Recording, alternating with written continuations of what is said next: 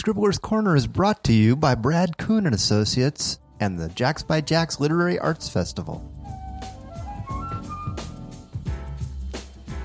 Hey y'all, welcome to Scribbler's Corner, the podcast about writers and writing, broadcasting from River of Grass Studios, where two rivers meet and you never know who will tie up to the dock for a chat and a fresh cup of coffee.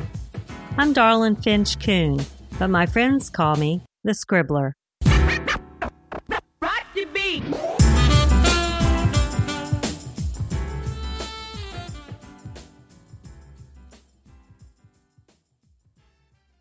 Today we're talking about screenwriting. With us in the studio is filmmaker, director, writer, actor Fred Zara, who lives in Orlando but's in Jacksonville for the Southeast Regional Film Festival, where his latest film, The Suicide of James Ryder, is being screened.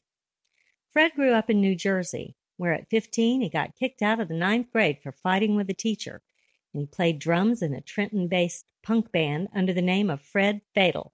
A wild ride he documented 20 years later in his award-winning documentary, Average Community. Fred, welcome to Scribbler's Corner. Thank you for having me here. So how does a 15-year-old high school dropout with anger issues go from riding around with friends to meet their crack dealers in New Jersey to being an award-winning filmmaker in Florida? How do I go from that to this? Is that the question? Yeah.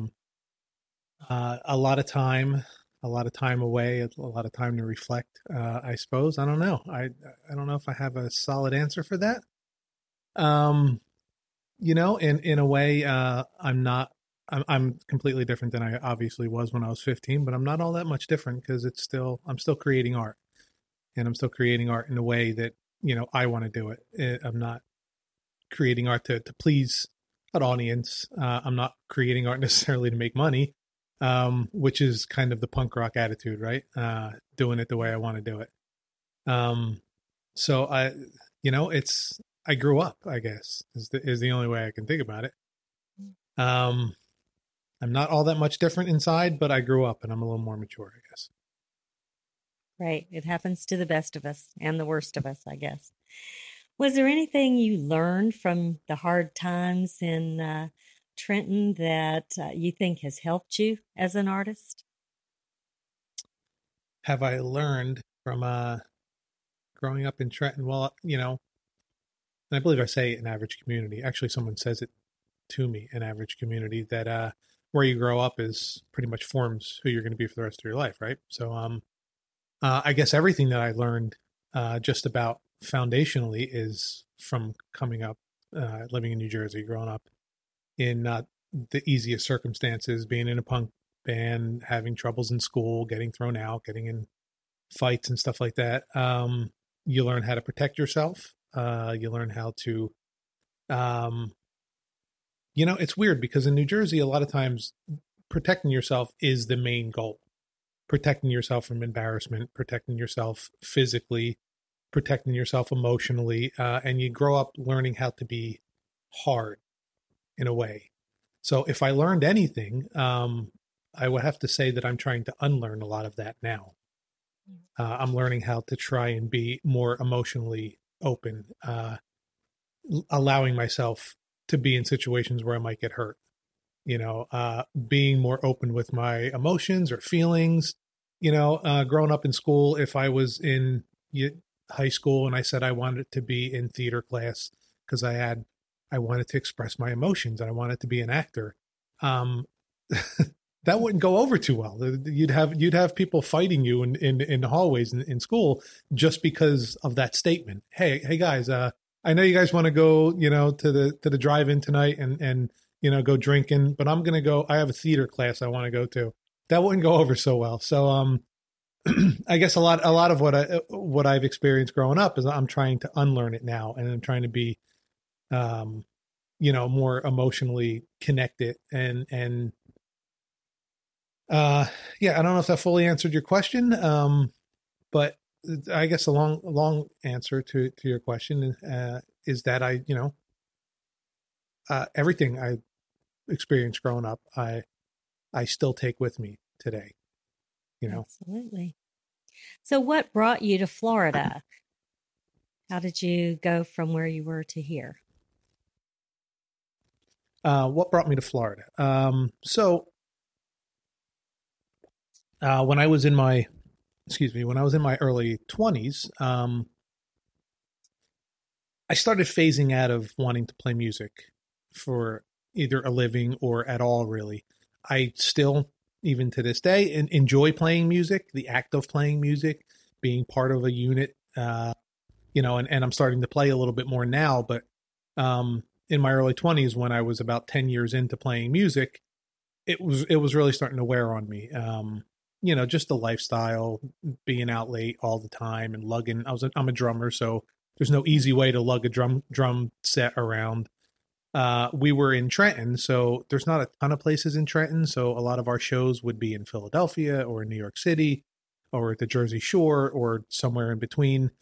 So just a lot of travel, getting home 3-4 o'clock in the morning. The lifestyle ended up not being anything I wanted to pursue anymore. So the last band that I was in was breaking up. My brother Joe, who was in that band, decided he was going to move to Orlando because we had some friends, one friend in particular that moved here with family, and then someone followed her down, and then, it kind of snowballed. A bunch of friends started moving down here.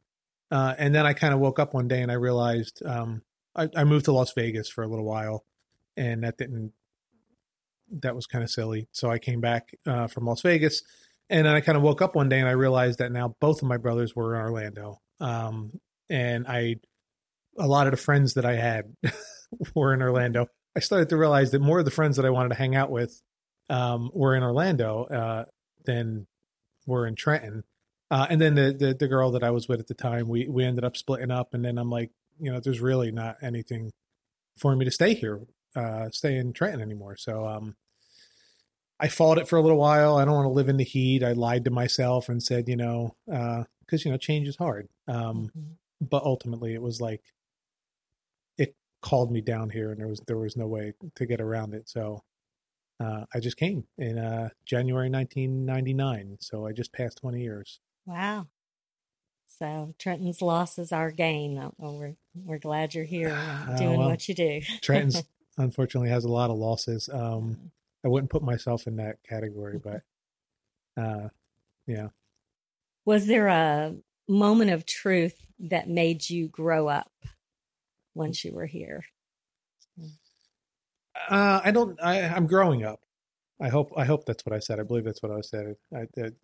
If I didn't, I'm correcting the record here because I'm not fully grown up yet. So I don't know that there was a moment of truth.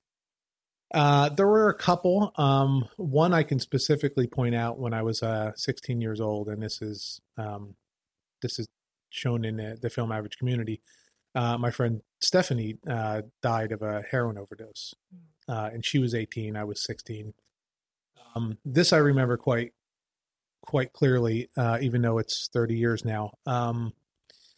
So there was a lot of drugs back then in my teenage years, some of which I partaked in, some of which I tried to stay away from, but there was a lot of drugs around. And so then Stephanie was there one day, and then the next day she wasn't, and she died on Christmas Eve. And it was a shock to have someone of our age that was like one of us. It's like, what do you mean she's gone? Like, oh, that's kind of weird. But then like the week later, she's still gone. A month later, she's still gone. Like she's not coming back. It was weird to experience that at 16 years old. And I have this very distinct memory that after the day of her viewing, do you call it a viewing nowadays? Yeah. I don't know what they call it. The day of her viewing, we all went to it. And then for whatever reason, there was like a gathering of our punk rock friends that ended up coming over our house afterwards. Our house was somehow kind of centrally located and was like a hangout house a lot. So after going to her viewing, I remember coming back that night and falling asleep on a couch. And I remember waking up, and all of a sudden there was a house full of people, and just hearing all these conversations as I was like waking up out of a sleep. And it was this weird mixture of people saying, I can't believe she's gone. How did this happen? Does anybody know the circumstances? This sucks really bad. It went from that to, you think we can go up to New York and get some D, and maybe we can, D being angel dust, which was one of the drugs of choice.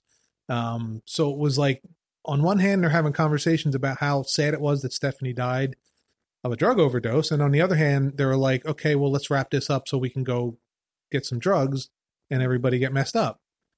And everybody's older than me. I was always the youngest. So I remember being 16 years old, and here's all these 17, 18, 19, 20-year-olds. And I just remember just having this moment of clarity, like, what is going on here? Don't these people understand what just happened and what is going to happen to them if this continues? Yeah. So I'm not going to say that they were still feeling immortal, and you had the realization that no, we're not. I suppose it's just, and I'm not going to say that I never touched a drug after that day. That would be silly to say, but it definitely, I do in a lot of ways credit Stephanie's passing with me always reminding myself to not get in over my head with those sort of things. Wow. Now, I understand that you also had a learning disability that you had to overcome to do what you're doing today. Do you want to tell us about that and how you overcame that? Sure. So I don't know if you ever, I say so a lot. Do I say so every time I'm about to answer a question? If I do, you could slap me, or you can have Brad shut the mic off. It's fine. If I slapped everybody who said so, I'd be slapping myself. So you go right ahead and so all you want. Okay, so I don't know if you ever really get over a learning disability. It's like one of those things that you kind of always have. But I'm not big on labeling myself. Back when I was in school, or early school, elementary school, and early middle school, labels like learning disability, dyslexia, partial dyslexia, those kind of things were being thrown around. Like I said, I don't like to necessarily label myself as that. However, it is something that is a challenge that still follows me around. I like to equate it to working out. I could clearly read, and I can clearly sit down and read a book if I wanted to. But I would almost have to work up that. Okay. If you wanted me to sit and read your book from cover to cover, I would probably have to work out my reading ability for a month or something like that, and read articles day after day, read a half a book. And it's almost like it would be like right now, it would be like me running a marathon when I can only run 3 miles. I see. So it's the processing speed of my brain when it comes to reading is it gets frustrating. And it sounds like though that you've come up with a way to do it if you have a strong need to do it, which is interesting and inspiring at the same time. Well, I've worked in for the past 7 years. I've worked in the tech industry and have had to stare at a lot of computer code. So you make do. You make do. You do what you have to do. Good for you.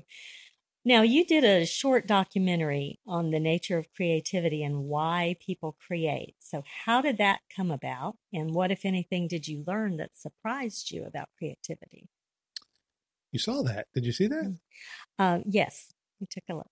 Oh, good. Mm-hmm. Create the documentary. So here we go again with the so.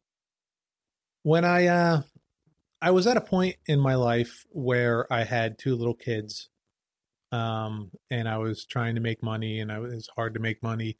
So I was working a day job. I was working doing photography and video editing freelance, and I was working a day job and just scraping by to make ends meet. And this was around when I was about to start making Average Community. So when my son was born in 2009, just as I was finishing editing Average Community. So right around that time, I had a newborn baby. I had a 3-year-old. I had a wife at home that was trying to manage all of that. I had a job. I was freelancing. So my days were really long. And then when everyone would go to sleep at night, I would go hide in my office and finish editing Average Community. And it started to hit me that like, why do I do this? Why can't I be filled with just my day job and my family and then my weekends, and like, why can't I just watch football and enjoy cooking out? Like, why do I have this? I need to create something for myself. I always think about like a plumber.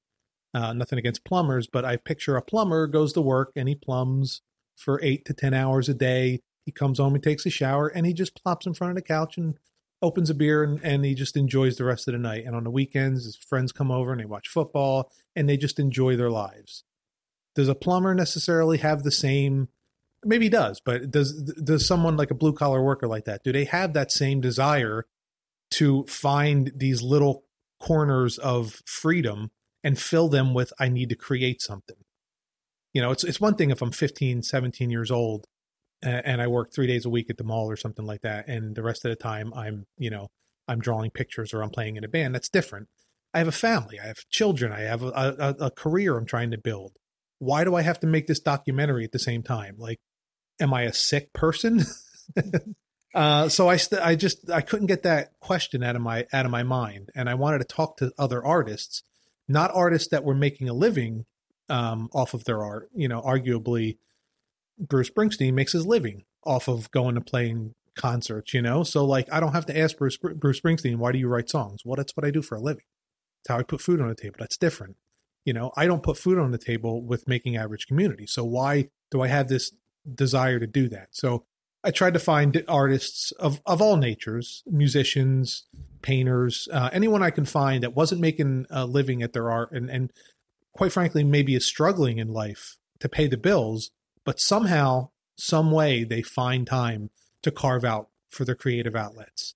And like, what is that desire? And I didn't want to tell them what I was trying to do. I just wanted to sit them down and I wanted to ask them that question, why do you do it? And just see what kind of answers I could get. And for our listeners who haven't seen the film, what did you find out? What's the common ground or the thread that runs through all the creative people who are giving up sleep to follow their passion? Well, I will say that I look at it a lot differently now than I did then. But the common thread with all of them was they couldn't really explain why, but the answer was always because I have to. Okay. Because I have to. Yeah. I have felt that feeling and I've said those words. Yeah. And I was hoping that there was a secret code there that would set us free from having to do it and just be able to do it if we wanted to. But nope, it's that same thing whenever you talk to artists. I agree. So you're an independent filmmaker, and indie films come with their own unique set of challenges. And budget comes to mind. You were talking about making a living, and everything does cost money.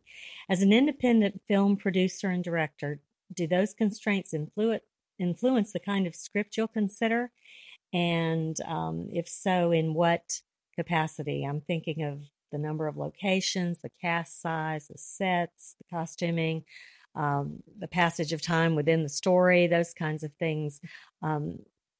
How does budget constraints, how do budget constraints influence those decisions?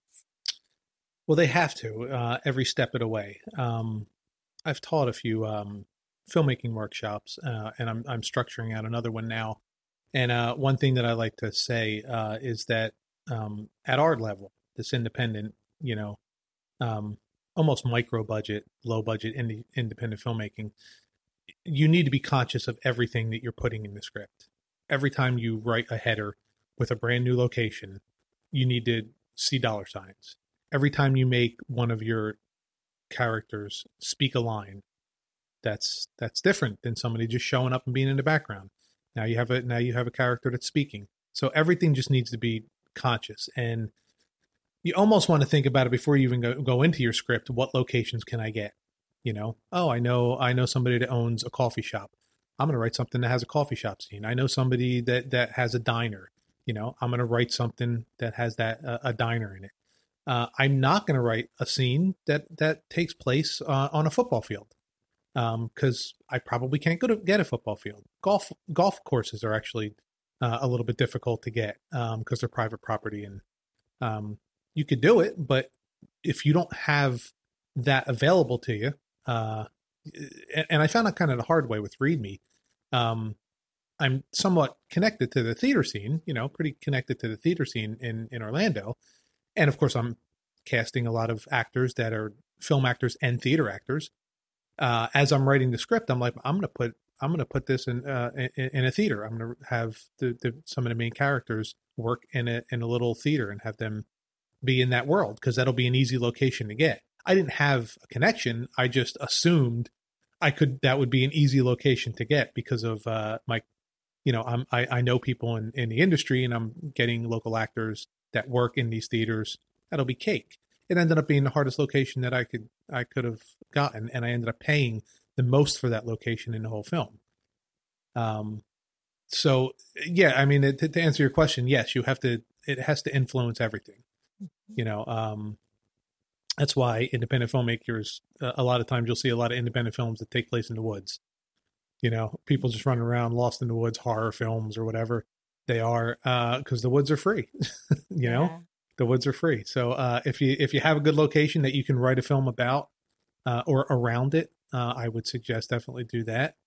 Because at this level, one mistake that I think people make as independent filmmakers, if I could be so obnoxious to say that I see mistakes as independent filmmakers, is that they try to produce things outside their means. They try to make the Bourne Identity type of film with no money. This incredibly intricate car chase and chase scene, fight scenes, guns, and they don't have the means to do that. And it kind of comes off really kind of, it just comes off low budget. You're not going to fool anybody when you can't pull it off at a high level. I wouldn't try and make, well, I think you know what I'm trying to say. Like, keep it within your means. One thing that you can control as an independent filmmaker is the script, the dialogue.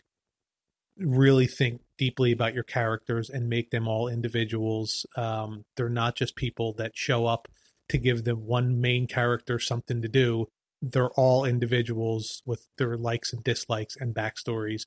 And that you can control. That you can write with a low budget or a high budget.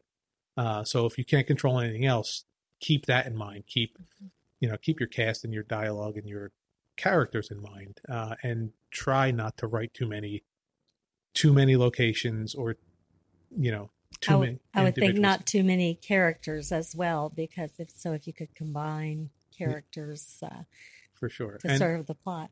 And for the Suicide of James Ryder, I actually wrote that a little bit looser than I would, with something smaller, because I anticipated getting a little bit more money to make that. And it's highly personal movie, and I wanted it to. I didn't want to have any restraints when I was writing it. I just wanted to write the story the way I needed to tell the story.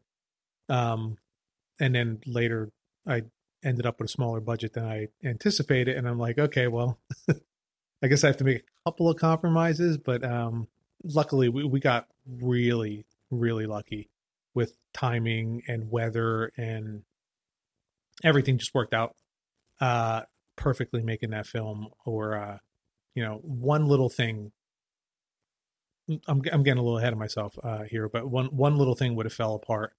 Like the last day of shooting was supposed to rain. We could talk about that when you bring up the film, but if it rained on that one particular day, everything would have fell apart. I would have lost actors. People had other commitments. They couldn't have come back. I couldn't have written them out of the scene because it wouldn't have made sense anymore. So luckily everything worked out perfectly. You call it luck, but I honestly think there's a force that loves when creative people decide to go out and make something wonderful, whether it's a painting or a book or a movie. And I think that the creative forces that, run through all of us, I think they conspire to make good things happen just as a reward for having that courage. I mean, there's so many people who talk about, I've always wanted to write a book. I've always wanted to act in a movie. I've always wanted to do this and that. And all it is talk. And then there are people like you who say, this young man who was my friend was important to me. I want his life to be remembered. And I'm going to make a movie about that. And I think that's a force that causes the rain to hold off. No, I would 100% agree with that statement. So we've brought up The Suicide of James Ryder. Go ahead and tell us about this film. We're very excited. I'm going to go tomorrow morning and see it. And unfortunately, this podcast won't be out into the universe until after the film festival's over. But I'm sure we'll get to see it in the future in some fashion. So tell us about The Suicide of James Ryder, please. Okay, so The Suicide of James Ryder. It's based on a true story. It's based. I based it on a friend of mine. His real name was James Ballard. He committed suicide back in 2001. And so James was the guy at the party that everyone hoped would show up. He was the life of the party. He was also the guy you would want to go camping with, because he was just the guy that you would want to go camping with. He was also the guy that if you had a question on who played drums on that weird album that, the guys that put together the Allman Brothers, but they did a side album and, some weird question about music, you would call James, because he would have the answer to that question. James was a lot of different things to a lot of different people, and he was an interesting guy, and he was a good friend of ours. And he passed away when he was 28, and I was also 28. And it was only a couple of years after I moved to Florida. And it kind of put shockwaves again through this group of friends that I was in. So when I first moved to Florida, I felt a little bit like an outsider. This Italian-looking guy from New Jersey. I have two brothers that lived here, but for whatever reason, they both have red hair. They take after my mom's Irish side of the family. So they have red hair and freckles. They were here for a couple of years before I got here. They already kind of made this group of friends happen before I came here. There was like this kind of hippie, bohemian kind of artsy vibe to them. And then I arrive, and I'm like this Italian kid from New Jersey. And I kind of just didn't fit in.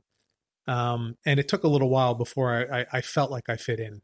But then James was here, and James, you could fit in with anybody with James. James could hang out with, punk rockers or Italian kids from New Jersey. Have you known him before? Or did you meet him in Florida? I met him 6 months before I moved here. When I came here to Orlando, that is, on a trip to visit, I met James back in 1998. So I knew him a little bit. And then when I moved here, I was here a couple years before he passed away. So after James passed away, it really messed with the group of friends. And some people eventually moved out of town. Things kind of like went their own ways. It wasn't long before both of my brothers moved out of town, and now I was alone with my wife, Chris, of course. But the group of friends weren't quite together anymore, and it was just a really weird time. And it kind of hit me back then, because this is around when I was taking film classes at Valencia. The idea of making this into some sort of a film, like it was making that impression on me that, James, this guy that had all these interesting qualities, the guy that everybody would have a different kind of story about him, now just lives in those stories. He's not with us anymore, right? So it seemed like an interesting idea for me to try to make a film about making him the central character, making him, in a sense, the star of the movie. His name is in the title, but he's absent through the whole movie, and he only kind of is represented by the stories that his friends leave behind. Sorry, I'm getting emotional thinking about this. So that kind of sat with me for about 15 years as an idea for a film. And then around the time when I was doing Read Me, when you're out there on the film festival circuit and you're showing a film, people are going to ask, what are you working on next? Right.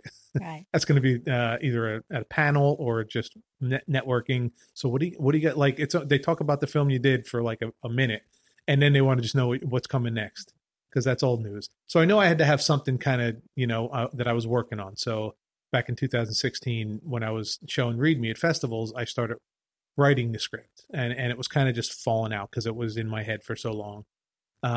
It was just, it was actually, I don't want to say it was easy to write. I mean, you're doing a podcast about writing, so I don't want to sound obnoxious and say writing is easy, but this was actually one of the more easier things to write, because I kind of had the structure for so long. And what I did with the structure, the reason I gave you so much backstory about when I moved here, I needed someone in the story that could sit in for the audience while all these friends are telling the stories about their friend James that had passed away. I needed somebody to be the vessel that was listening to all of this. Mm-hmm. So I decided to make the lead character Richie based on me and my journey moving to Florida, and getting in with a group of friends that I didn't feel like I quite fit in. And at the same time, I changed the timeline. So Richie in the film based on me, but he never knew James. He moves here right after James had committed suicide. So he moves in with this new group of friends in the film just after the suicide. And he's just in this new group of friends that he's trying to fit in with. And all they talk about is this guy, James. And he wants to be compassionate. I didn't really know him, but yeah, tell me about him. But at the same time, he's trying to figure his own stuff out, and then slowly he starts to get influenced by this guy, this weird guy, James, that he never met. And like, it kind of influences his life in a different direction. Wow. I love that. And that's another example of what a writer can do. You had this need for the narrative arc of the story. You had this need for a character, and so you came up with one, and you came up with a backstory, and that's the kind of thing that you have to do to make it work. And good on you for solving that problem. Now, some of the other problems with making an independent film, if you're a screenwriter wanting to write a film, what are some of the deal breakers or tripwires that a screenwriter should avoid? We've talked about something that worked, but what are some of the things that don't work? In our world, low budget independent filmmaking? Right. Well, like I said, I probably keeping within your means, try not to write too many things that, remember the biggest thing is just remember when you're writing that you're going to have to do this. Yeah. I mean, if you're a writer you're writing a spec script that you're trying to, option or sell, one thing, but if you're writing something that you're going to make, just have it on your mind. What is this going to look like when I'm on set trying to pull this thing off? What comes to mind for me is special effects. There's this wonderful scene in your head, but you have to think about, can the director and the actors and the set design people actually make it work? That's one that comes to mind for me. And stunts is another one. Stunts, yeah. Stunts and again car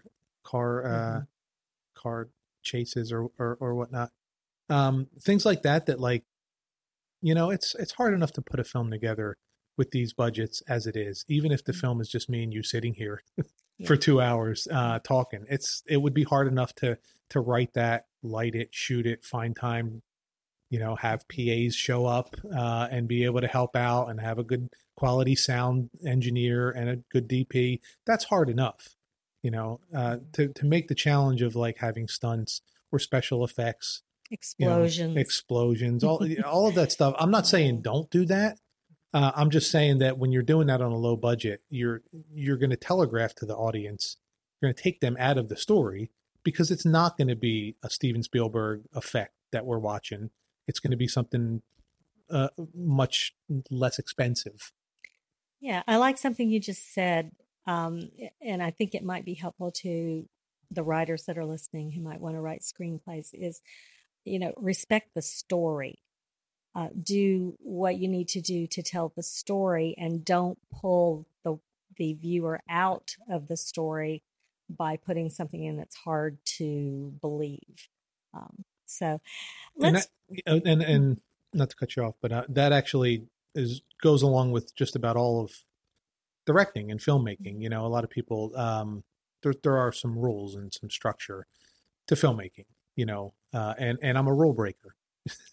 I'm an ex-punk rocker, I know all about breaking the rules. However, when you're directing, when you're setting up shots, when you're looking at over the shoulders and 180 rules and all of these different things, you can't just ignore them, because exactly what you just said, you're just going to ask to have the audience be taken out of it. Sometimes they won't even know why.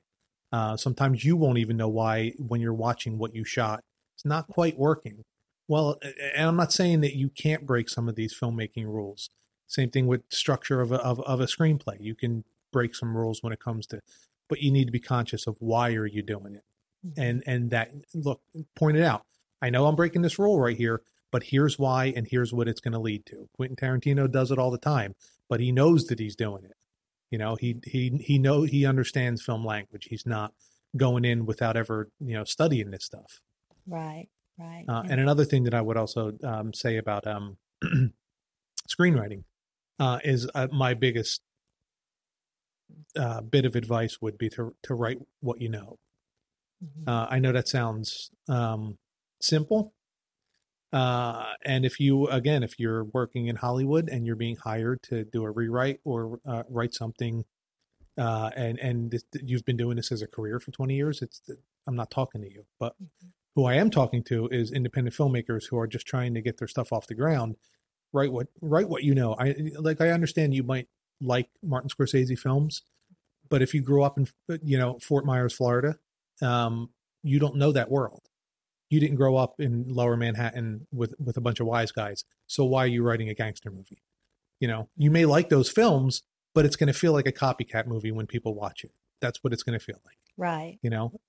So I would say write what you know. And that's such good advice, especially when writing dialogue. One of the things that I'm doing right now is writing the screenplay adaptation of my novel Sewing Holes, which is set in Jacksonville during my childhood. And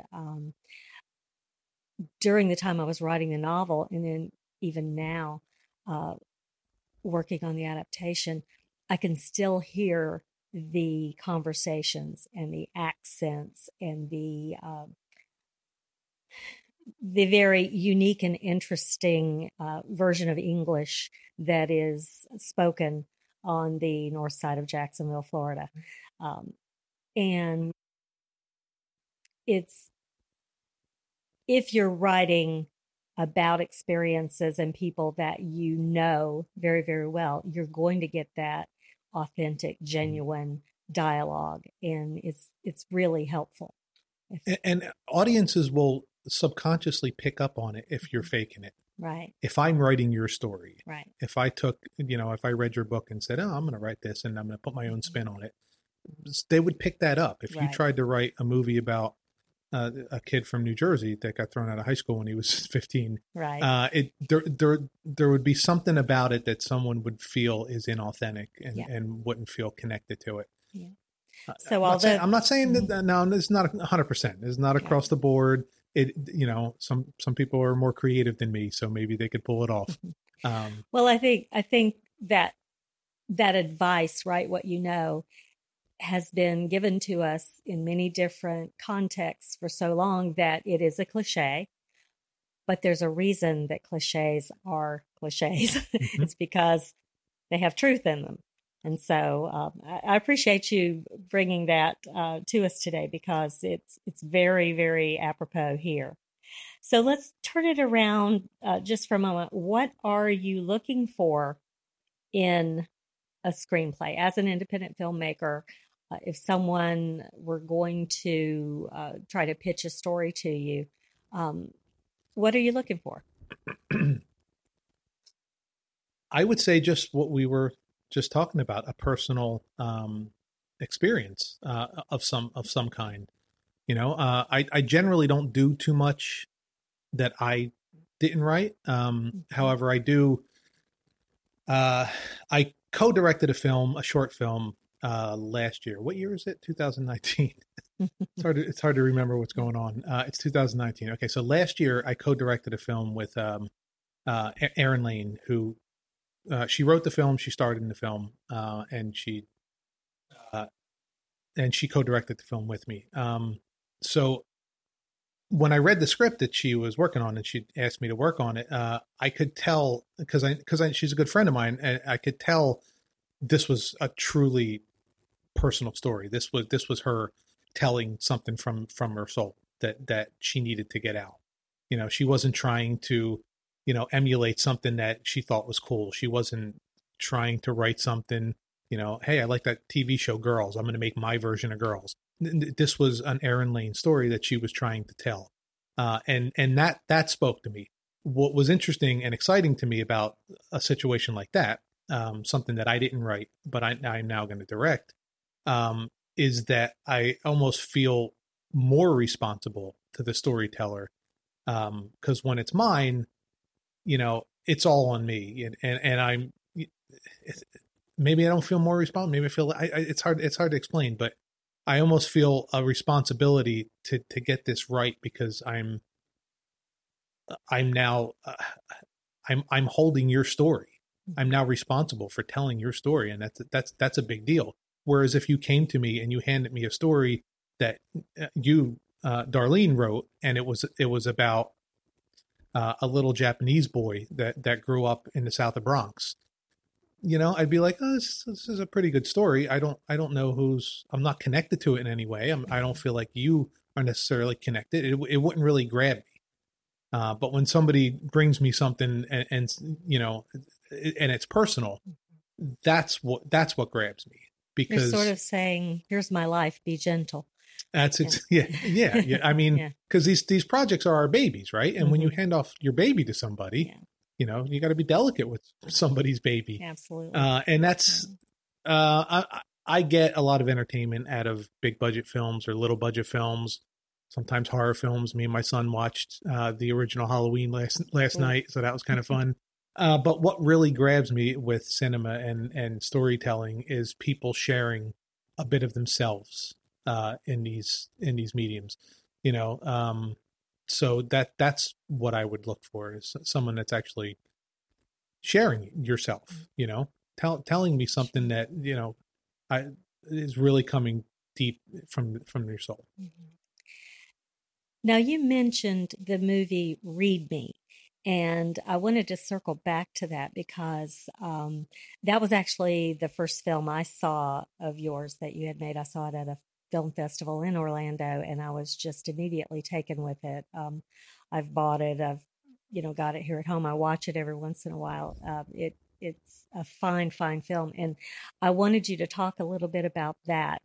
Did you write the story yourself, and was it sort of based on something in your life, or was it a fictional idea that you wanted to express? Go ahead and tell us about Read Me.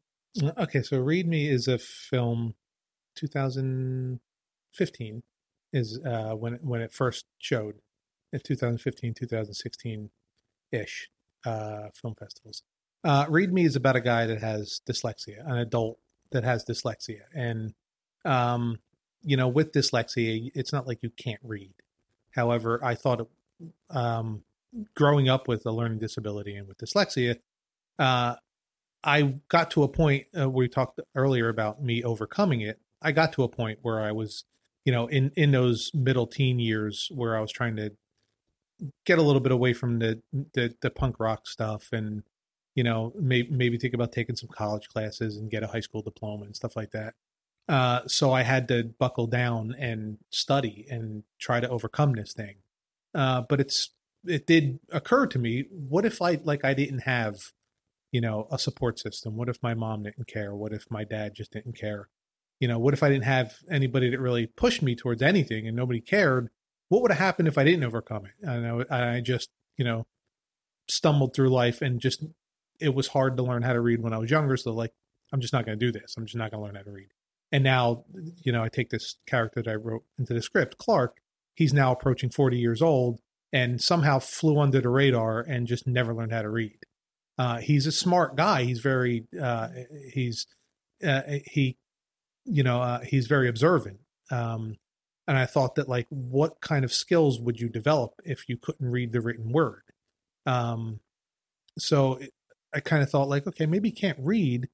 Now I'm letting you into my thought process on how I make the movie, right? Love it. That's what we want. So I'm thinking okay, now if he can't read, he's an adult, he can't read. What kind of skills might develop out of that? Because, they say if a blind person loses their sight, or a person loses their sight, their hearing is heightened, or, if somebody loses their, you know what I mean? So yes. Something else is heightened. So it started making me wonder what would happen with someone that couldn't read. He would just have to navigate the world in a different way. He would have to be much more observant to things. So I came up with the idea that the catch line would be, he can't read words, but he can read people. And he can work his way out of situations. He could almost know what somebody's thinking before they think it. He doesn't want anyone to necessarily know he can't read words. So if something comes up where he has to fill out a job application, he finds some clause to help somebody. Hey, I hurt my hand. Why don't you fill that out for me? You got a pen? You could fill it out because I messed my hand up, kind of thing. So he works his life to try and keep himself safe and make sure nobody finds out his secret. And he navigates the world without just being able to read a street sign. Right. So that was the jumping off point. And then this is just what I do. I write love stories into things. Mm-hmm. So boy meets girl kind of thing happens. Mm-hmm. And that's where the story goes. Yeah, it was very, very touching. I highly recommend the film. So we've talked about, making movies and trying to keep things low budget, if you must. But talk to me about funding, because I want to know, and I'm sure our listeners want to know, how much does a typical indie film cost to make, and how do filmmakers go about raising the money to make the films they want to make? I guess this is not a very good answer, but it all depends, is the answer. First of all, if you're talking about a short film, you're talking about less money. There's a lot of filmmakers that don't pay anybody, which makes a big difference if you're not paying anybody. I try and pay basically everybody that works on the film. I try and give them something, some more so than others. I strongly believe that, I'm an actor, and I would love to pay actors a handsome salary, as much as I could afford, or even more, because, your actors, they are your film. But unfortunately, you can't afford to pay the actors what they deserve. You do have to shell out a little bit extra money for your sound and your picture, your director of photography and your sound engineer. Low budget independent filmmakers often try and cut corners with sound. It's a terrible thing to do. I would put more money or thought into your sound than sometimes your picture. Believe it or not, it's way more forgiving to look at a grainy picture, something that's maybe not framed perfectly, than it is to sit there and listen to static, or you can't hear the dialogue, or somebody didn't filter out cars driving by, or whatever, or they use really cheap equipment. So you'd want to put some money into those things. Budgets I've worked with are anywhere for a feature film, like $7,000 to $10,000 up to like $30,000. And so we're talking about, when you say a feature film, we're talking 90 minutes to 2 hours. That sort of thing. Yeah. Read Me is just under 90 minutes. Okay. The Suicide of James Ryder is an hour and 47 minutes. And so let's say I need, I've decided I need $25,000 to make a 90-minute film. How does one go about finding that money? You've done it, so. Well, first of all, let me backtrack a little bit. You can't just decide. You need $25,000 to make a movie. What I would suggest to people is that you break down your script and you budget everything out and get a line item for everything in the film, and even things that aren't in the film that just might happen to happen. Like, so I don't know, you run out of gas, whatever. Then double the amount, yeah. Right? So I would come up with a firm budget and know exactly what you need going in, and not just kind of think I need about that much. Once that work is done, now you got to go find money, right? Right. Nowadays, crowdfunding is kind of a solid avenue. That's how I got. I'm a couple in now. I worked with Banks Helfrich on 7 Lives of Chance. We crowdfunded for that. And then I crowdfunded for Read Me. I crowdfunded for The Suicide of James Ryder. And most recently ran a small crowdfunding campaign for a television episodic pilot that I'm about to shoot called High Existence. So crowdfunding is maybe the best way, unless you happen to have, people in your family that you can borrow money off of, or you could just save your money for a year. There's no real easy answer to how do you get the money. It's however you can get the money. Crowdfunding is newer. I mean, newer. What year is it? 2019. It's crowdfunding's probably been around at least 8 or 9 years, I guess. Right. But it's newer in a sense that back in the 90s when Kevin Smith was making Clerks, he wasn't crowdfunding. So crowdfunding is actually, it's a pretty solid avenue for independent filmmakers if they know how to work their networks, social media, that kind of thing. And one big thing is I would suggest with crowdfunding is don't ask for too much. If you think you need $25,000, ask for 18, hoping you'll get at least 18 and maybe push it up to 20, and then maybe start throwing in some money of your own. Because if you ask for too much, it burns you. People just walk away. I've seen it too many times. I went in to Read Me thinking I needed $25,000 to make it. And I didn't get $25,000. So I had to rethink the campaign and ask for less. And I ended up getting $2,000 over what I originally asked for, because I asked for a whole lot less. We got to the goal, and then you can keep pushing it. Then it kind of feels like it's actually a project that's happening. It's not a project that I'm trying to get to happen, because look, we got the funding that I needed. So now we can make it a little bit better. So crowdfunding, friends and family, dentists. People always say, go to your local dentist. Okay. That's interesting. I hadn't heard that one before. Yeah. That's great.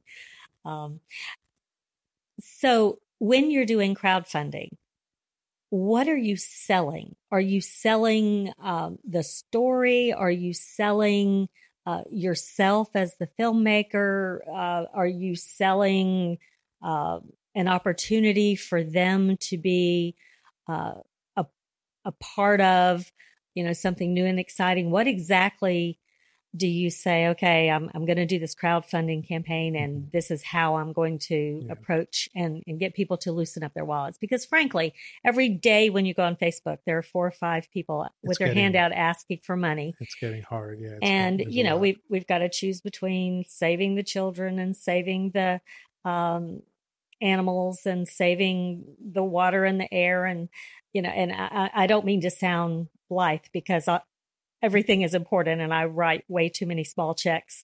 I'm making fun of myself at this point. But, to reach out my hand and say, I'd like to make a film. How do you approach people? I would say, number one, all of those things. you are selling the story. You are selling yourself. You are selling the idea of being, asking people to be a part of this thing with you. So it's all of your communication with the people that you're trying to, sell to, or, ask to join. That's the communication. You're joining a movement. You know what I mean? But you're selling your passion. You're selling your passion, and you're selling your dream, and you're asking people to help you live out your dream.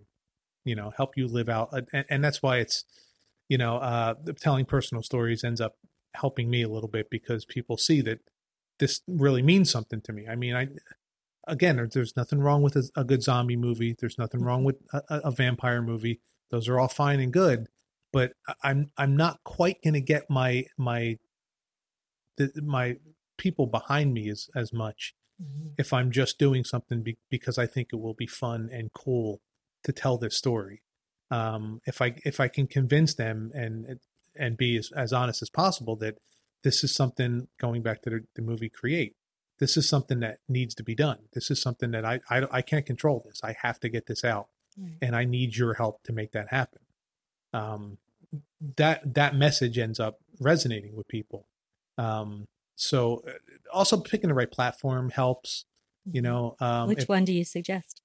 Well, the Seed and Spark is a newer one, and it's geared specifically towards television and film projects.